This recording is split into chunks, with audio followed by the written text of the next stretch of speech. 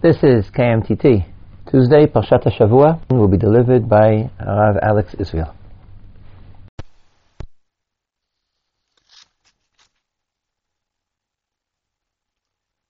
This week we are going to study Parshat Bahar and the topic of Shemitah, or Shana HaShvi'it, the 7th year.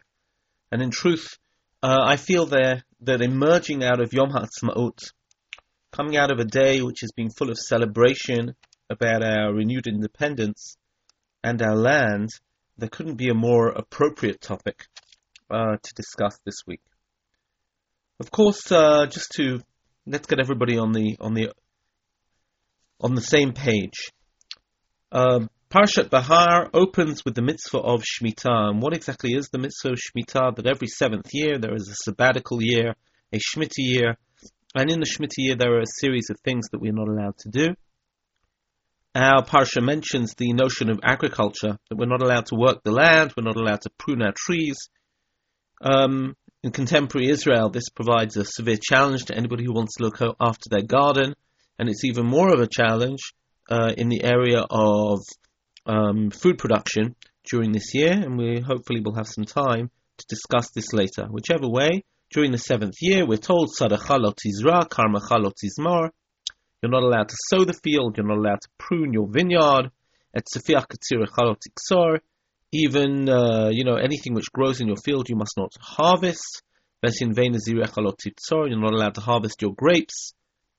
Shenat Shabbaton yela aretz. Of course, you'll say, well, so what do people eat? Well, you're not allowed to harvest it in a commercial sense, but you're allowed to pick what you need in order to survive and in order to subsist. And the phrase in our parsha is V'haita Shabbat haaretz lachem le'ochla. You are allowed to eat during this Shabbat haaretz, this Shabbat for the land. Lecha ule'avdecha v'le'amatecha v'lischerecha ule'toshavacha hagarim mimach v'livhemtecha ule'chaya asher ba'artzecha ki al kol tzvuasa le'echol.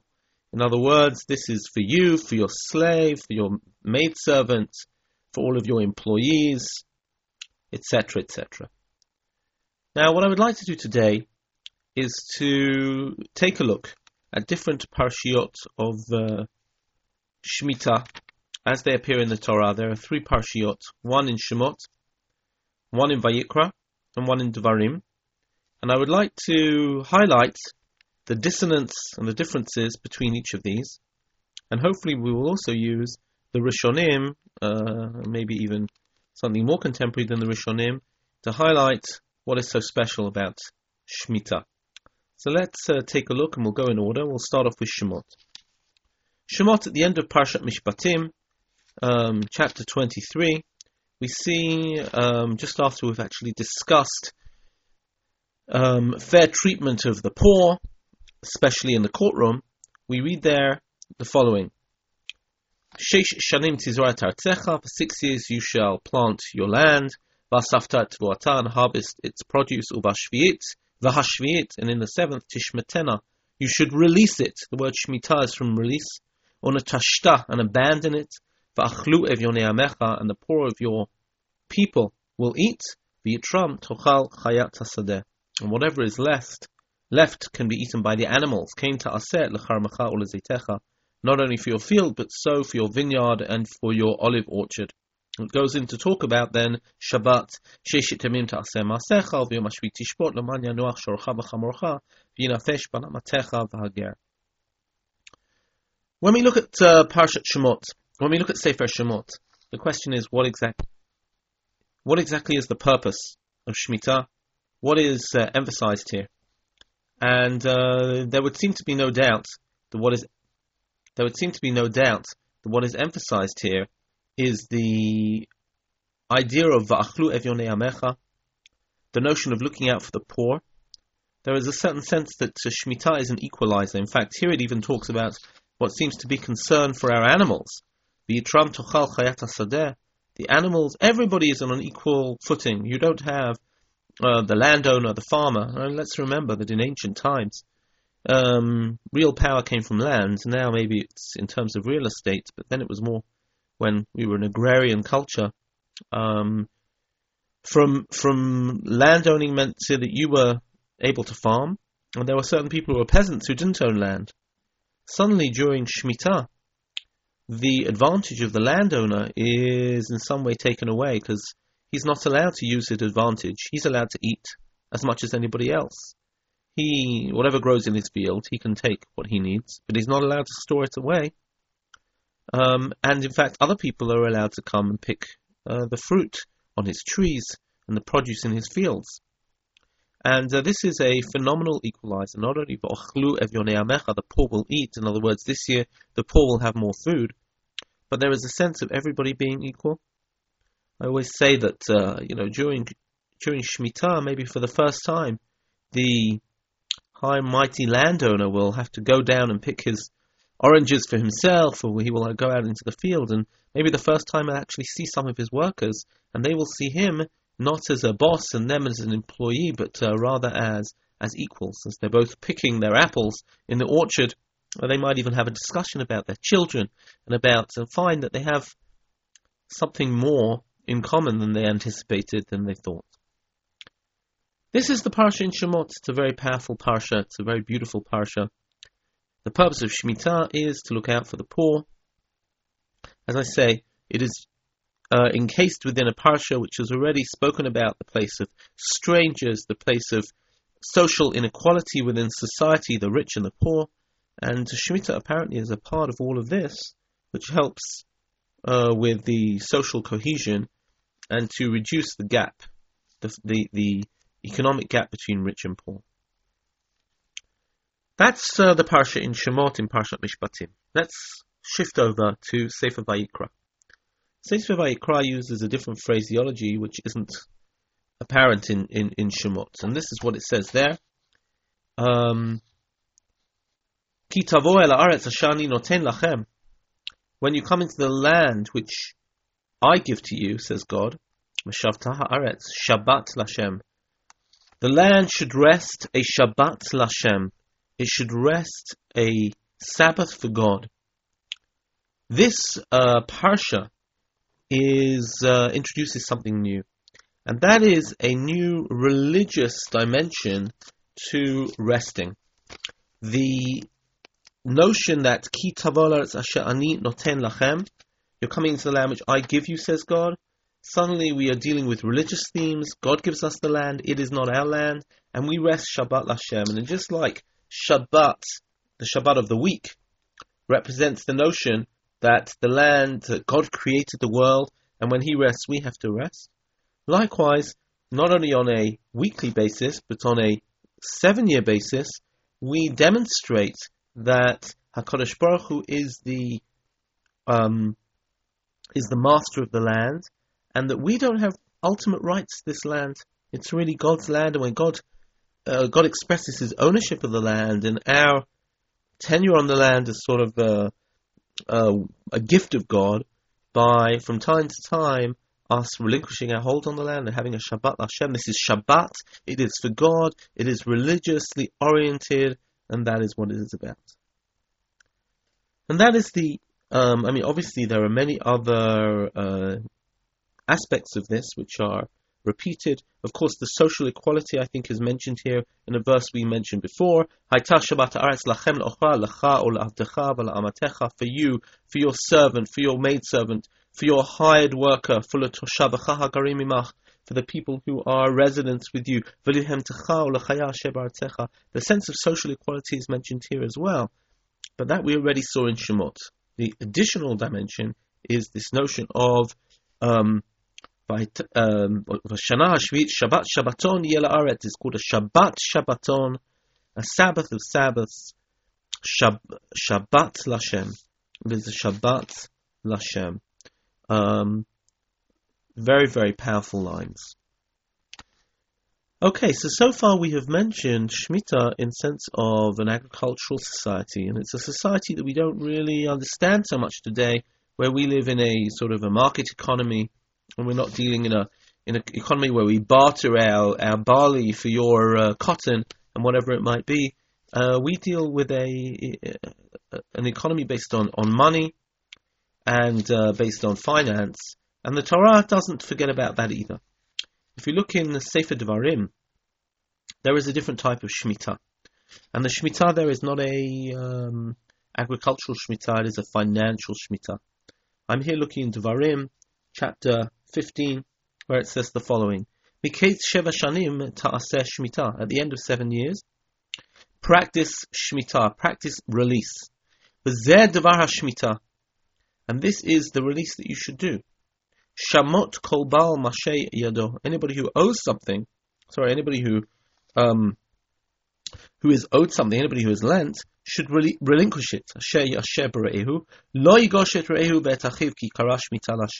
You can't reclaim your loans because God has called a sense of release. And he says, non-Jews will still owe us money, but Jews won't. So that there will be no poor. And God will bless you in the land that God gives you to live. Notice here, we're in a totally different arena. We're in the arena of finance, of lending, of loans. And the Torah tells us that every 7 years we relinquish all the loans. Now, notice the other elements are here. The social equality is here. The Shabbat Lashem is here. But this is in a different realm. This is in the realm of money, of finance. And this is a tremendous, tremendous institution. Obviously, over the period of years, there is a social equality. Some people inequality. Some people gain more funds, and some people lose their money. And we can reach a situation where there are widening gaps between rich and poor. Every 7 years, God says, press the reset button.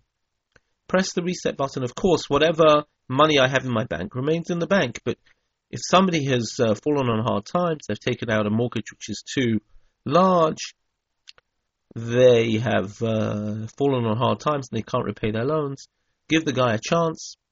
You are the haves, you are the have-nots, and the have-nots have got a chance to begin again and not to go into to descend into increasing depths of debt. Now, we can already understand that this is a very, very difficult law to keep. And that's exactly why in Sefer Devarim we're warned that the Torah tells us, don't be cruel, don't be mean. And he says, Pen Ishamalacha, be very careful. Pen yeh Devarim levavcha bli al.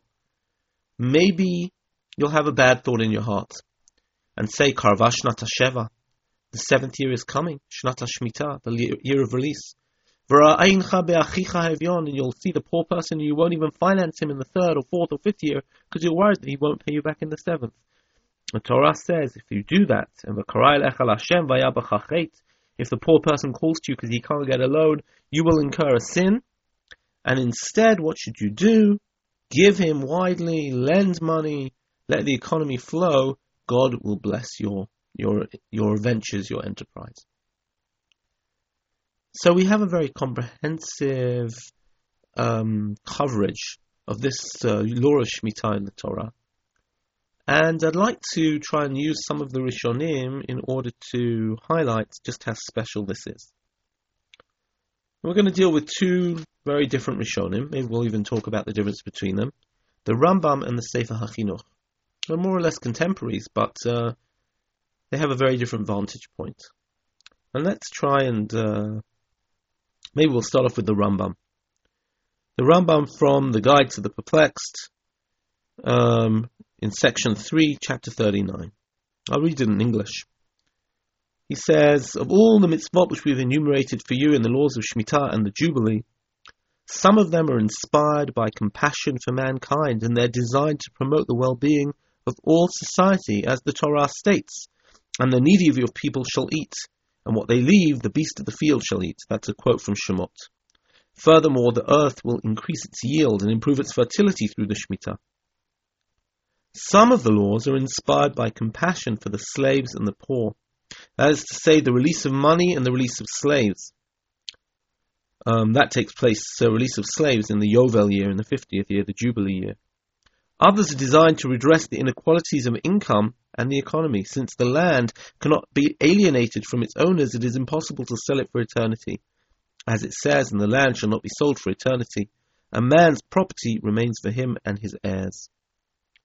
The Rambam is relating not only to Shemitah, but to its counterpart, or its the Yovel, the Jubilee year, in which not only can the land not be worked, and not only every 7 years the loans go back, but every 49 years land is returned to its ancestral owners.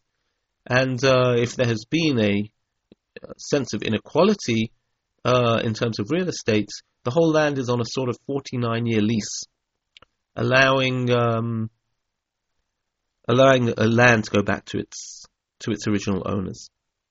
Now, for the Rambam, you notice the Rambam talks about society, economics. The Rambam is talking about compassion for mankind. It would almost appear that the Rambam draws on Shemot and draws on Devarim very, very heavily. And here he mentions a social conscience, a conscience for actually the ecology of the country. Very interesting perspective. Let's contrast that with the approach of the Sefer HaChinuch, who we don't quite know who wrote it, but he comes from the Spanish school, 13th century student of the Ramban and others. He says the root of the mitzvah is to fix in our hearts and to create a very firm image in our minds of the notion of creation. Because in 6 days God created the heavens and the earth, and on the seventh day, where He didn't create anything, He declared rest for Himself. And in order to remove and to uproot from our thoughts the notion of the eternity of the world, that the world was never created, he says, for that reason we have the obligation to regulate all our time, both in terms of our days and our years, to count for 6 years and to rest in the seventh. The Sefer HaChinuch is very interesting because he's actually relating to a problem that comes as a result of the Greek philosophers, Plato, Aristotle, who did not believe in the notion of creation. And this became an extreme problem in the time of the Rishonim, in the 11th, 12th century. All of the philosophers deal with this. The Rambam deals with this extensively in Moreh Nevuchim. And it bothered them greatly that here were the greatest philosophers saying, the greatest people in science, and saying that the world had never been created, and therefore the Chinuch comes to say that the whole notion of Shemitah is there to entrench the idea of creation, the idea of God's creation in our minds, and that we should never ever fall into this trap of thinking there was not a moment of creation. We spend our week, on a tempo of 6, and then 1 day of rest. Our years, a tempo of 6 and 1 year of rest, in order to establish this very firmly that God created the world. Now, the Chinuch takes this even in a higher spiritual direction, because he says that there are various effects of this. And the first is that we should understand the notion of God as a master. He says we should understand that the land, which is the source of our livelihood, which is the source of our wealth,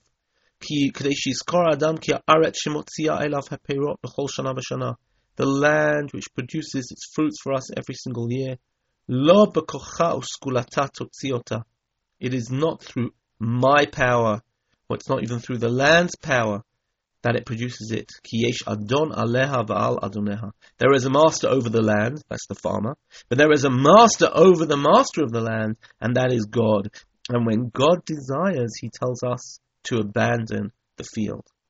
In other words, this is not only a notion of intellectually knowing that God created the world, but is actually entrenching in our minds that the land is not ours, the land really belongs to God. The Chinuch goes even further and says we are all to learn the notion of release, what he calls vatranut, the notion of letting things go, and that we can become overly possessive, overly materialistic, overly stuck in our own four walls, overly obsessed with our possessions. The whole idea of releasing in Shemitah is to overcome this egocentric, object-centric culture and to let go and leave everything, appreciating that there is a master over the land, but there is a master over me, the master of the land, and when God says let go, I have to let go. He adds a third point, which is, and this creates increased faith in God, Because how do you think you're going to survive during Shemitah? You have to have bitachon b'shem Baruch Hu. You will notice a radical difference between the Chinuch and the Moreh Nevuchim. The Moreh Nevuchim talks all about society. The Chinuch talks about the mind of the religious individual. And you find this quite consistently in many places, that the Sefer Chinuch frequently talks about what mitzvot do within yourself, within your own religious psyche, within your own mind, with your own religious personality, within your own soul. Whereas the Moreh Nevuchim will talk about wider effects to society, to the land.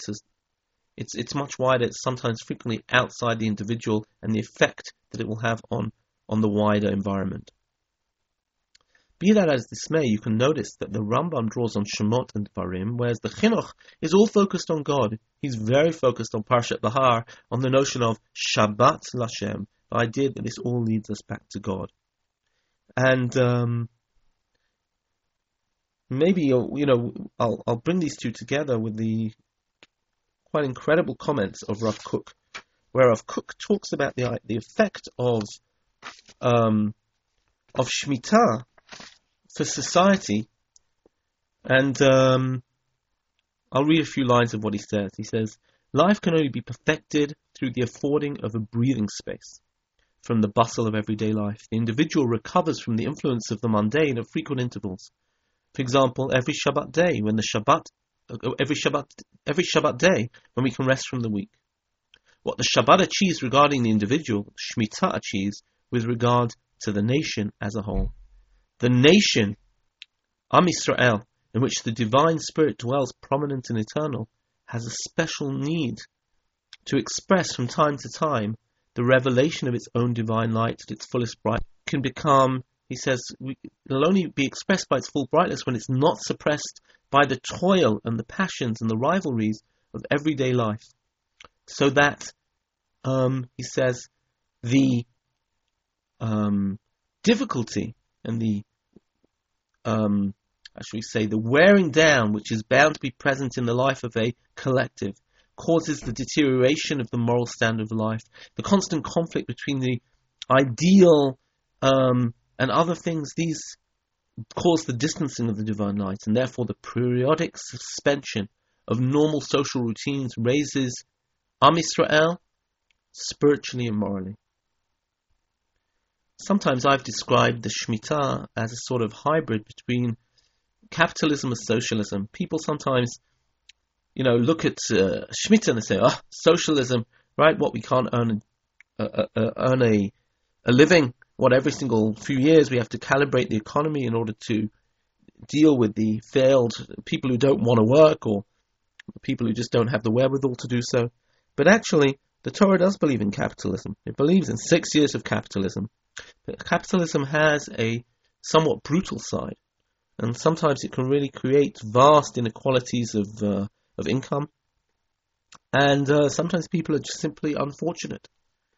And the notion that you have some ability to somewhat redress people's dignity, somewhat give people a breathing space from their obsession and their slavery to their careers, and where they have to shift what they're doing, whether it be in agriculture or finance, and change gear and go at a different pace. I don't know whether people sit and learn all year during Shemitah. There are certainly other things that the farmer can do. He's allowed to fix up his paths and his walls and his, build a new barn, and plenty of things that the farmer can do during Shemitah, but it will certainly be a change of pace, and it's certainly a year of greater reliance on God, and it is certainly a year of greater cohesion. And all of these maybe make us not only more spiritual, but also more humane. I always look at Shemitah as a phenomenal creation of Judaism, a phenomenal message from HaKadosh Baruch Hu, that we shouldn't get tied up with our work.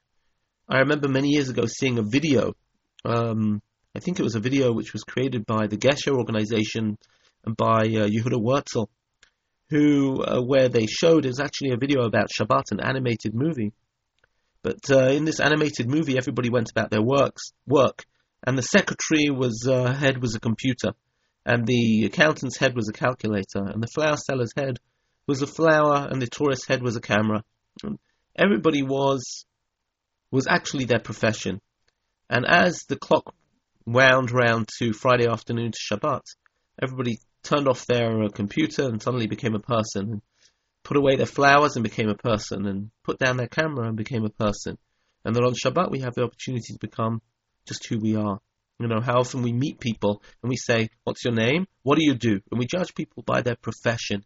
And Shemitah gives us an opportunity to have a little bit of space to be human, to be a little more human than we are in the hustle and bustle, in the rat race of our everyday lives. And as Rav Kook says, to allow some space for our soul to shine through. So I always think that Shemitah represents this quite phenomenal vision. Well, if Shemitah is a phenomenal vision, the question is, what is left of it today? And that's what I would like to discuss with the few minutes that are left of our discussion. I'm sure that many listeners are aware of the institution of Pruzbul. Pruzbul was a rabbinic enactment made by Hillel for allowing loans to be collected after the Shemitah. What happened? You have Hillel Hazaken, who saw that exactly what the Torah warned about was not being heeded. And people were not lending, and people were scared that their money would not be collected after Shemitah. And Hillel realized that the intention of the Torah was being abrogated, because now not only were people were so machmir about Shemitah that they weren't lending the rest of the year, and since people were afraid they wouldn't get their money back, they weren't even lending in the beginning. So he instituted a process whereby the lender authorizes the court, the Bet Din, to collect all his debts after Shemitah. In other words, the letter of the law is kept. All the loans go away, but what we do is we sell our chametz, we sell our loans to the Bet Din, and the Bet Din reinstate them after Shemitah, and then people will get their money back, and then people will loan, and this happens through Pruzbul, which is a document formalizing the transfer of authority to the Bet Din. And, we fill a Pruzbul every single year for every single Shemitah year here in Israel. Now, of course, this is, on the one hand, many people will say, an achievement of the rabbinic establishment, that they enabled to ensure that society was lending. But in many senses, this is terrible, because it's an abrogation of the whole spirit of the law. Because now, that whole social equalizer, that notion of annulling loans is finished, because we can use the Pruzbul. It's a halachic solution. It has kept the letter of the law, but it has ripped out the heart of the law. It has gone against the spirit of the law. A similar thing happened in our century, or in the last century, with what is known as the Heter Mechira. I think it started in 1914, if I'm not mistaken, when many kibbutzim had been set up, and the question was what to do about Shemitah, and everybody realized that trying to build our new Medinat Yisrael, they didn't know it would be called Medinat Yisrael then, but trying to engage in what they called then the national renaissance through setting up farms around the country. These farms could not subsist if they didn't work for a year, and therefore Rav Kook tried to utilize an old heter which had been already in existence before his time to sell the land to a non-Jew and still to be able to work it, so in order to make a livelihood and to subsist. And in fact, till today, this heter mechira still exists, and one can well imagine what would happen to Israel's market share in the world economies if we produced nothing during Shemitah. We would certainly, in a modern economy, lose many of our market niches, and I wonder how we'd all, if everything was imported into Israel, it would probably be quite a security risk in many ways. And nowadays, the Israeli economy continues. However, people in different farms and different kibbutzim rely on the heter mechira, where they actually do sell the land, and the mashgiach of Tenuva, Rav Weitman, who lives here in Alon Shvut, has been working over the last few Shmitot in making the heter mechira more and more serious and more rigorous, and this is a solution for the country. What is So we're keeping Shemitah by not keeping Shemitah. We use the Prusbul for our finances, and we use Heter Mechira for our fields, and now we keep Shemitah Lemahadrin. And yet, we don't keep Shemitah. And here I come to something that Rav Lichtenstein wrote a number of years ago, where he spoke about this sense of the tragedy of Shemitah. And let me maybe read a few lines from Rav Lichtenstein. He says, at least three strains should be distinguished in Shemitah. As with the weekly Shabbat, the Shabbat of the land inculcates an awareness of God's absolute exclusive authority and ownership. It clips man's wings, yet enable him to fly. He also talks about it has a clear democratic strain. Shemitah equalizes the great and the small. Where its produce is concerned, there are no rich and poor, and there are hardly any differences between man and beast. The entire universe is invited to eat at the heavenly table. What remains for us today of this enchanting vision?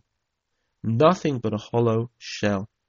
The transition from an agricultural to an industrial economy has taken most of the work prohibitions off the agenda for most of the population. For this group, the situation is relatively good. We don't circumvent or distort the prohibitions. We just don't confront them. But as he says later on, he says, even though he thinks the Rabbanut should do the Heter Mechira, and even though we obviously have to fulfill in a Prusbul, we should be aware that what is happening here is a tragedy of Shemitah. And what exactly is the tragedy? The tragedy is that all of these wonderful lessons of Shemitah, the idea of being able to appreciate that we are not the ultimate master, that we are not the master of the universe, but God is. The idea that we can sometimes do with a little more social cohesion, knowing what the person who lives next door to us has, and what they do would be nice. A little more social cohesion, especially within a Jewish society in which we all want to become Kol Yisrael Chaverim. The notion of a well-needed equalizer in economic terms is just gone.